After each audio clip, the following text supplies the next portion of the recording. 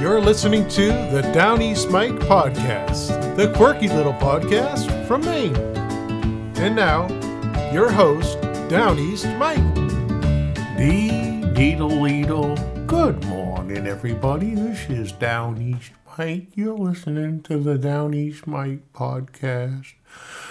I hope you're having a good morning so far. I know I am. I kind of rolled out of bed to face the day and realized this year is coming to a grinding halt. What a wonderful thing. Let's put 2022 in the bag and toss it out with the trash, and let's look forward to 2023. Here's to better days ahead, right?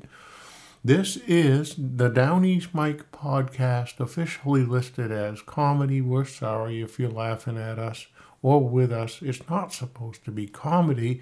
It's supposed to be serious, a serious look at things in the past and things today and how they haven't changed much at all.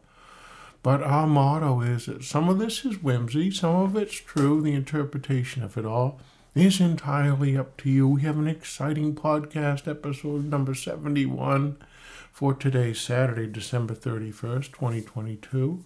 In today's episode, we have ads and movies from 1976. You're going to relive those with me, whether you want to or not. Walt Whitman grows weak this day in 1891. Yawning Your Jaw Out of Place, 1891, a little story there about the man that yawned. There was a party in the post office cellar, Bering, Maine, 1891, great story. We're going to look at Maine's misnamed owl. A little story about Maine's owl that is got the wrong name. Let's go right to the international world headlines. If you're just getting up and you want to know what's going on in the world, they're yammering about Donald Trump's tax returns. I don't even like looking at my own. They're awful. Why would you want to look at his? Authorities tracked the Idaho student killing suspect as he drove cross-country to Pennsylvania. He was a real piece of work if you looked into that story any. He was a criminal justice major working on his Ph.D., studying serial killers, positioning himself, I guess. Barbara Walters did pass away at the age of 93. North Korea is firing missiles. How is that even considered news? Standard & Poor's 500 closes out a dismal year with worst loss since 2008. We know that. Andrew Tate's arrest inspires misinformation. Andrew Tate's that thug over there in Romania, having the Twitter spat. Let's see. Mega Millions, $685 million jackpot numbers have been drawn. Storms bring flooding and landslides across California. Again, not really new. That storm goes on all the time. And let's see, anything else? Mainland China reports just one COVID death for the day yesterday. And looking at the local Maine headlines, we have there. Let's see. What is a triple-demic? How can you avoid it?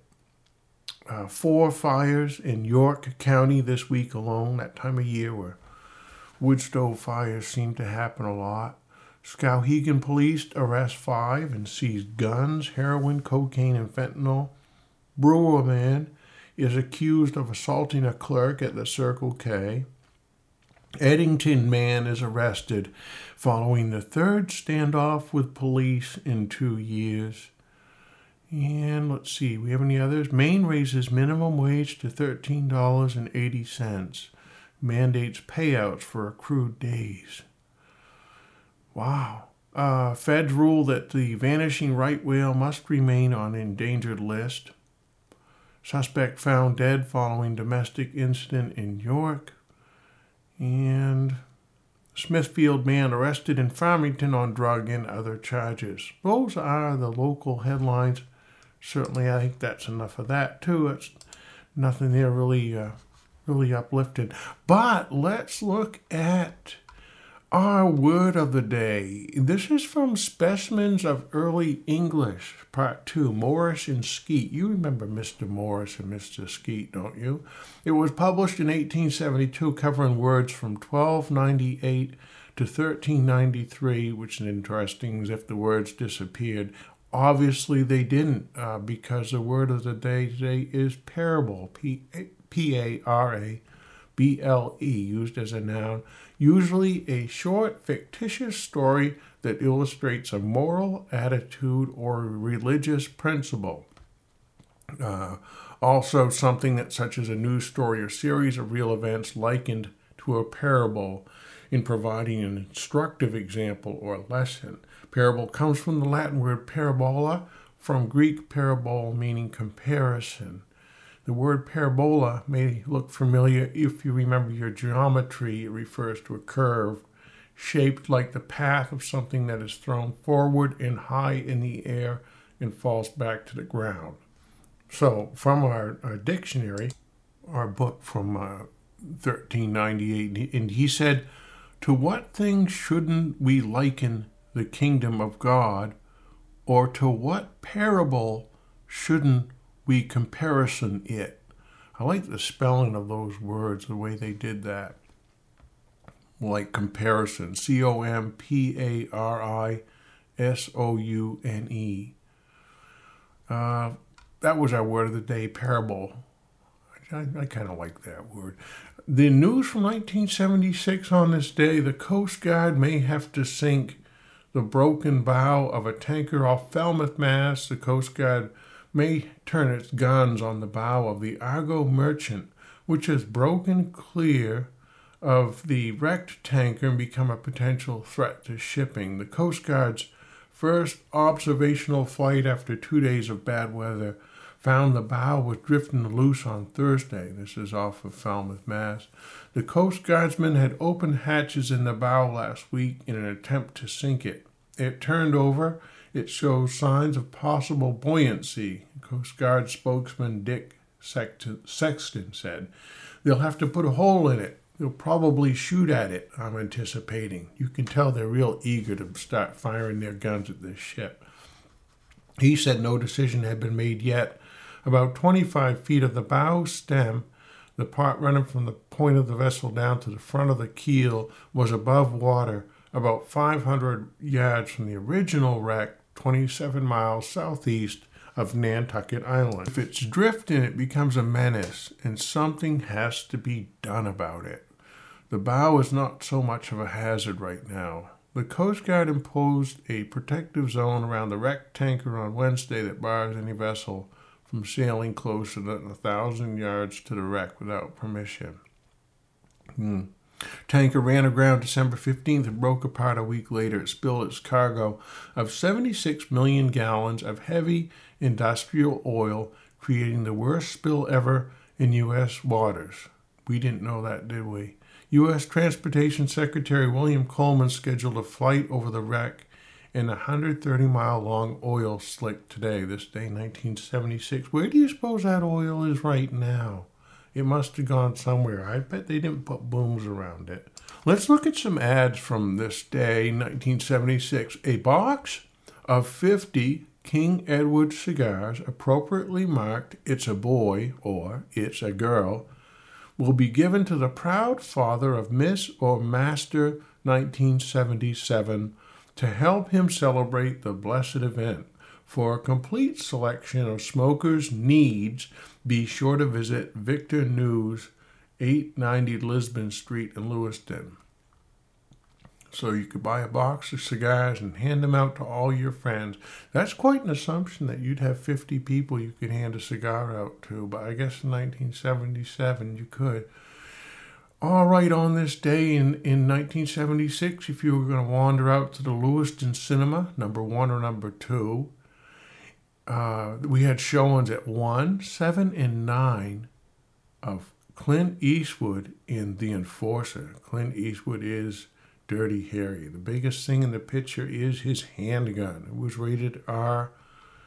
Clint Eastwood has not changed. I look at that picture, he looks the same today.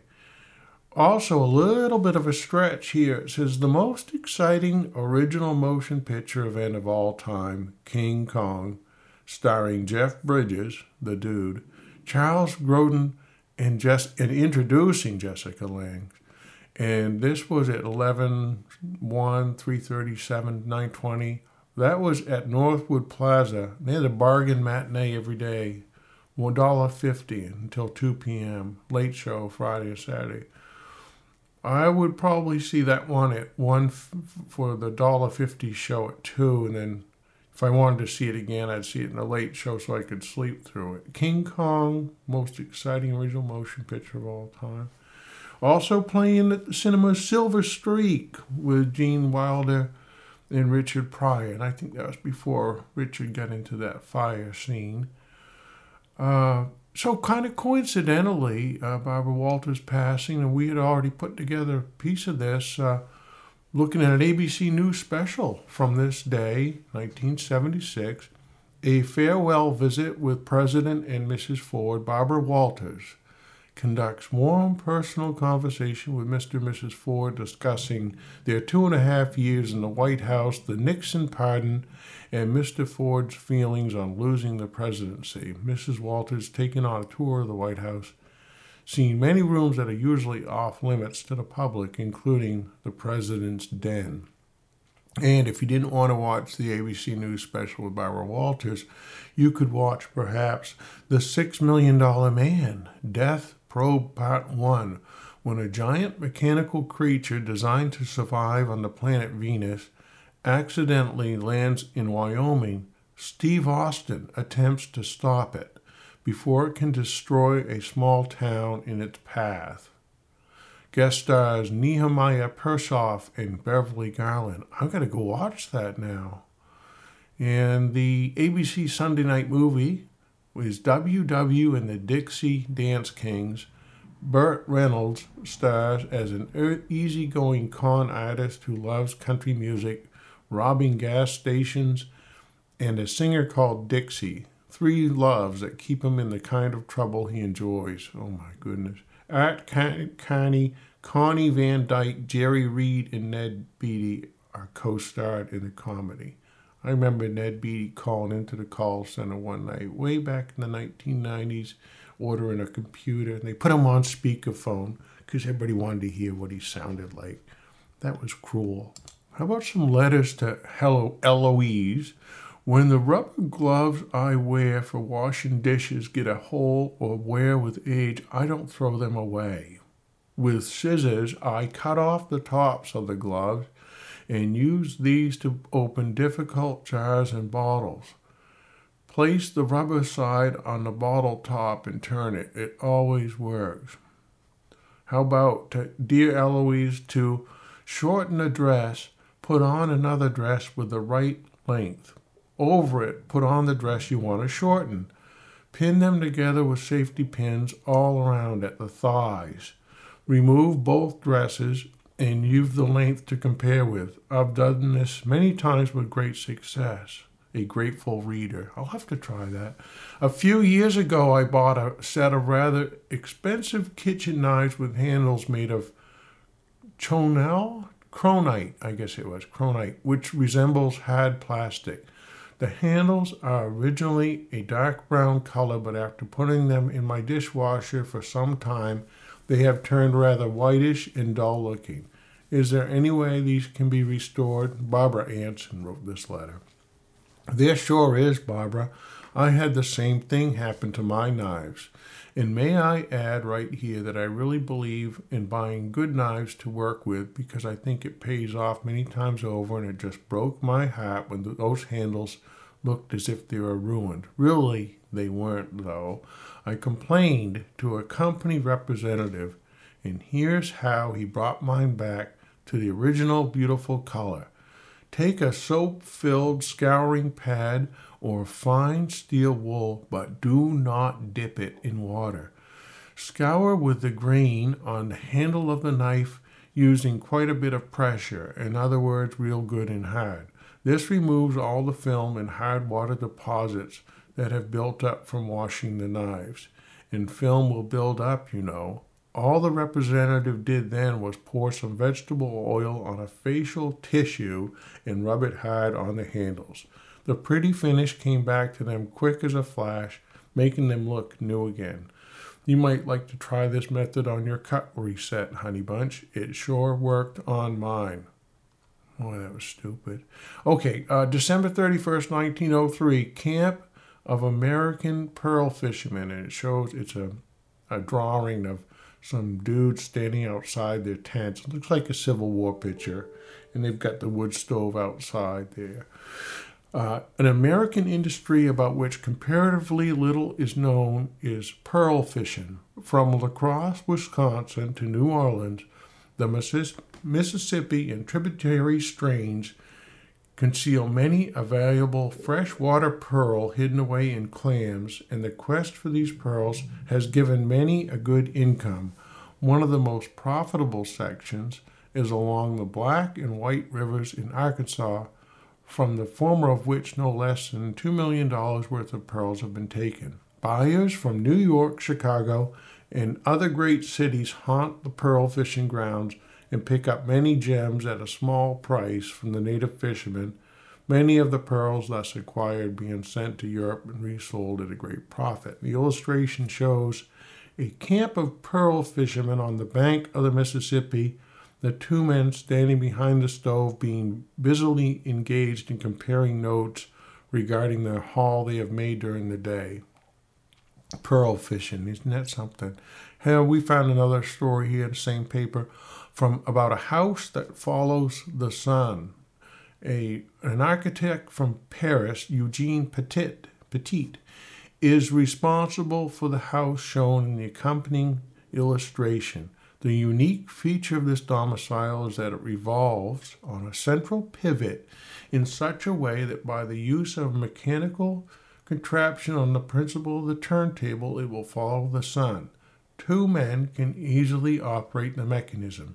So ingenious is Mr. Petit that he has contrived to introduce water, gas, and electricity into this movable dwelling. The house has been built for the benefit of invalids who wish to take the sun cure and is declared to be a pronounced success. So you have two guys that move the house around during the day so it will follow the sun. Wouldn't it be easier for the people just to move around outside and follow the sun? Well, that's a great idea. Okay, on this day in 1891, Walt Whitman is growing weaker, so says his physician. And we know that Walt Whitman, the poet, author of Leaves of Grass, in his last birthday dinner in December of 1891, he caught pneumonia, and then he passed away in 1892. He'd been sick with a stroke. Charges of drunkenness and immorality are made against Judge Aiken of Sioux Falls, South Dakota. It is before Judge Aiken that numerous divorce suits in the state are heard. Fears are entertained that the King of Sweden may not recover from the attack of the grippe with which he is afflicted. He is incapacitated for the performance of the state duties, and the Crown Prince is acting as regent. Ireland reports a terrific gale. The Atlantic is rolling mountains high, especially at the South Islands of Arran. A number of houses and considerable other property has been destroyed by the storm. J.E. Phelan, the shoe manufacturer of Monroe, Mass., has just buried his two little sons, victims of la grippe. Thanksgiving week, he buried the baby of his family, which also died from la grippe. So la grippe was going around the world at this time, and pneumonia, grippe and pneumonia. Revival meetings from Peru, Maine. Revival meetings have been held recently in Peru by Reverend Gammon and Royce, during which time 5 young men have become converted. Doesn't say what they were converted to. From Rockland, besides the discomfort of the storm, traveling in Rockland was rendered more hazardous by darkness Wednesday night. An accident of some nature disabled the electric light system, while gas refuses to burn in other parts of the city. From Westport, Maine, Frank Jewett of Westport was taken to the Augusta Insane Asylum this week. He became violently insane. His insanity followed sickness with the grippe. So we have the grippe making people insane and killing them as well. Mrs. Jewett of Reedfield is suffering from pneumonia as a sequel to the grippe. Oh, the grip was everywhere. Mabel Kelly had to leave school she was teaching in West Mount Vernon by reason of severe lung trouble. Mary Williams from Reedfield's going to fill in for her, though, don't worry. Widow Abigail Packard of Kents Hill died from congestion of the brain Tuesday last. The district school at Kents Hill is not in session this week because so many of the scholars are sick, and the school at the corner is very thinly attended for the same cause. And then also Mrs. W.A. Wright has been severely ill from influenza for the last week. And here's our story about a Brooklyn man yawned his jaw out of joint the other night, and it took the doctors half an hour to put it back in place. That sounds painful. Isn't that TMJ, the jaw syndrome? I can feel it right now in my jaw getting out of joint. All right, this day in 1891, a story came out of Calais, Maine, but the town was actually Bering, Maine. News has reached here that the celebration of Christmas week in the little town of Bering ended in what may be a murder. A number of the rowdies about town met in the cellar of the post office for an all-night party. At 9:30 o'clock, the clerk went to the cellar door and told them it was time to lock up. The reply was that they were not through yet. Not wishing to remain any longer, he locked the doors and went home, leaving them in the cellar to party. Among the number were young men from the provinces by the name of Moorside and a native of the town, Nick Lisherness, between whom there was a standing trouble. At 2 a.m., a dispute arose, and Lisherness stabbed Moorside in 2 places, inflicting what is feared by the doctors to be a fatal wound. One of the partiers fainted at the sight of the stabbing. No arrests have been made. Well, it sounds like they couldn't figure out who did what. Okay, I'll belabor you with one of our feature stories here. Our Insane is the title of it. Annual review of the work of the Augusta Hospital. 673 unfortunates in the wards. Intemperance, as usual, plays the lion's part among causes. From Augusta, Maine, the annual report of the officers of the Insane Hospital were presented to the governor and council today. The patients themselves are generally perfectly well satisfied with the administration of the several departments. Useful modern discoveries and medical agencies in medicine and many of the improvements in surgery are ready for use, and good attention is paid to those humanitarian appliances found necessary to be used for the safety and security of those afflicted with violent insanity. So it's a story about the insane asylums, their annual report. The population of Maine 50 years ago, so this is 1891, 50 years prior, was 298,000. And at that time, there were 65 patients in the insane hospital. Either insanity is on the increase or the benefits of hospital life for the insane are better appreciated. For the year ending November 30th, there were 47 more patients in the hospital than at the same time the previous year and 93 more than 2 years prior to that. Superintendent Sanborn's report is more than usually comprehensive and interesting. They go on some numbers here. The patients have been supported in the following manner: 53 by their own money, 82 entirely by the state, and 538 have received state aid of $1.50 per week, towns and individuals paying the balance. There's a new 42-inch tubular iron smokestack has been located to furnish flue for the old and new boilers, and they're going to commence heating the institution by their own power plant next month. So they got the numbers here. There were in the hospital on November 30th in 1890, 626 patients. Admitted since then, 245. The number under treatment, 871. Recovered were 63. Much improved were 24. Just barely improved were another 24. Unimproved were 18. and then died were 70. So they were the really unimproved ones. And the remaining in there, 673. And then they list the reasons for being following were the assigned causes of insanity of patients admitted. Apoplexy, just 2. Abuse of husband, 1. Business troubles, 3. Brain fever, 1. Childbirth, 5. Critical period, 1. No explanation there. Domestic trouble, 4. Domestic afflictions, 6. Disappointed affections, 1. Epilepsy was 11.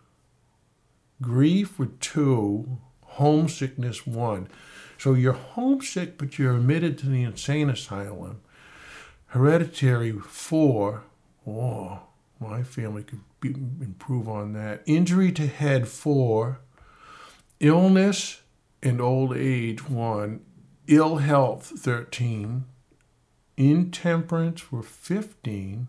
So that's like the largest number so far. La grippe, 7. Loss of property, 2. I'd like to fill out that form. I'd have reasons. Lead poison, 1. Sexual nature, 1. We won't discuss that. Miscarriage, 1. Mumps, 1. Menopause, 1. They had that in 1891. Nervous prostration, 1. Here we go. Overwork, 13. I bet nobody would be admitted for that today. Overheat, 1. Overstudy, just 1. Paralysis, 1. I wonder if they carried cards around so when they sat in the day room, they would identify what they were in for. How about this? Religious excitement, 7. That's a lot. Sunstroke, 4. Now, you know that's a lie. It didn't happen in Maine. No one ever had sunstroke here. Self-abuse, 3. Whew. Spinal fever, 1. Senility, 4. And then here we go, the big number. Why they're in the Augusta Insane Hospital.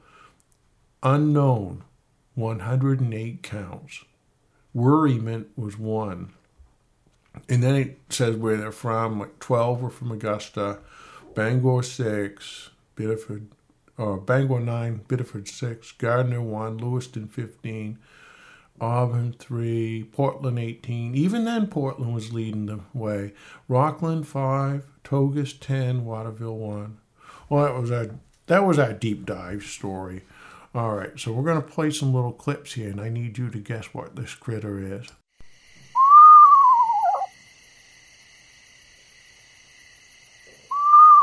It sounds like a horse, doesn't it?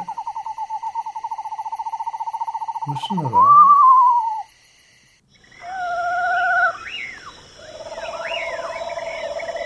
What do you think? Little does it sound like a tree frog?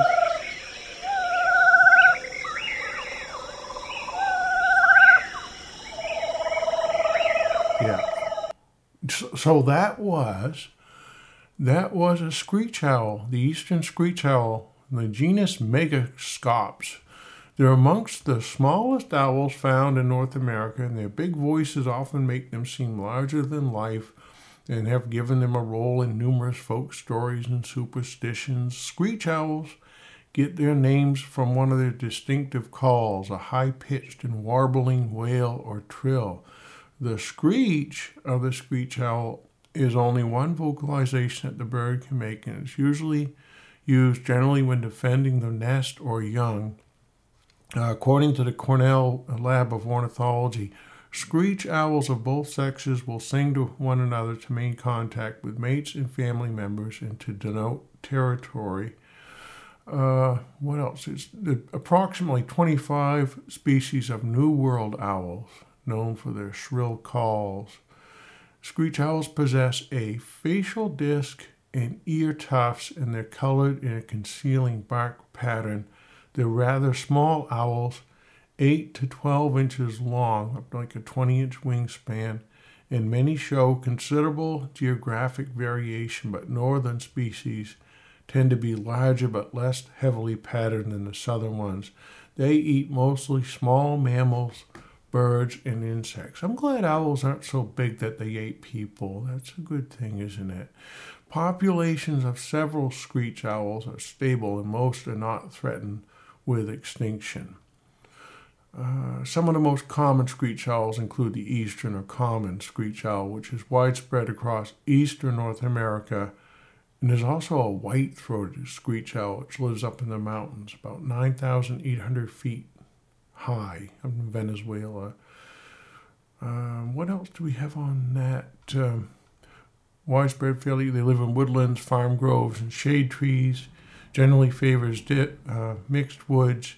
May be absent from some areas because of lack of dead snags with suitable nesting holes. It's considered a robin-sized night bird, common over much of the east, including city parks and shady suburbs, where many human residents are unaware they have an owl for a neighbor. The owl spends the day roosting in holes or in dense cover, becoming active at dusk.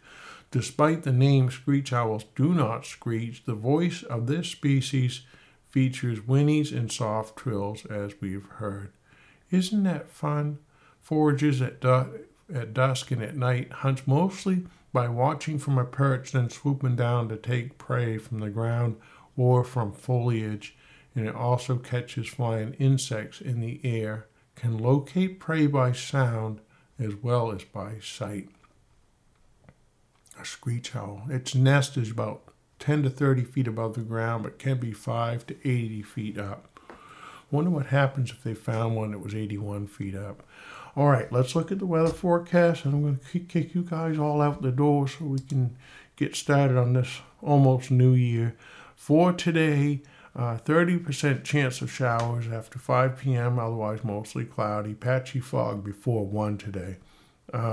We should see some sun with a high near 46, and this is December 31st. South wind around 5 miles per hour. There'll be a local precipitation amounts less than 1/10 of an inch. For Saturday night, New Year's Eve, showers, areas of fog at a low around 40. Just a light south wind, 5 miles per hour in the evening. Do have a 90% chance of precipitation, about 1/4 of an inch possible. For New Year's Day, rain is likely mainly before 9, and then otherwise mostly cloudy with a high near 46. If we look out at the week ahead, for Monday, sunny and 41. Tuesday is 46, and on Wednesday, 52. So if you're a snow enthusiast, not a lot of good stuff on the horizon there for you, but it's winter in Maine. Things can change on a dime. And until next time, I'm going to hurriedly rush out the door so you can get about your business. This is Downeast Mike wishing you and your loved ones a day that is full of grace, love, and kindness. We'll see you.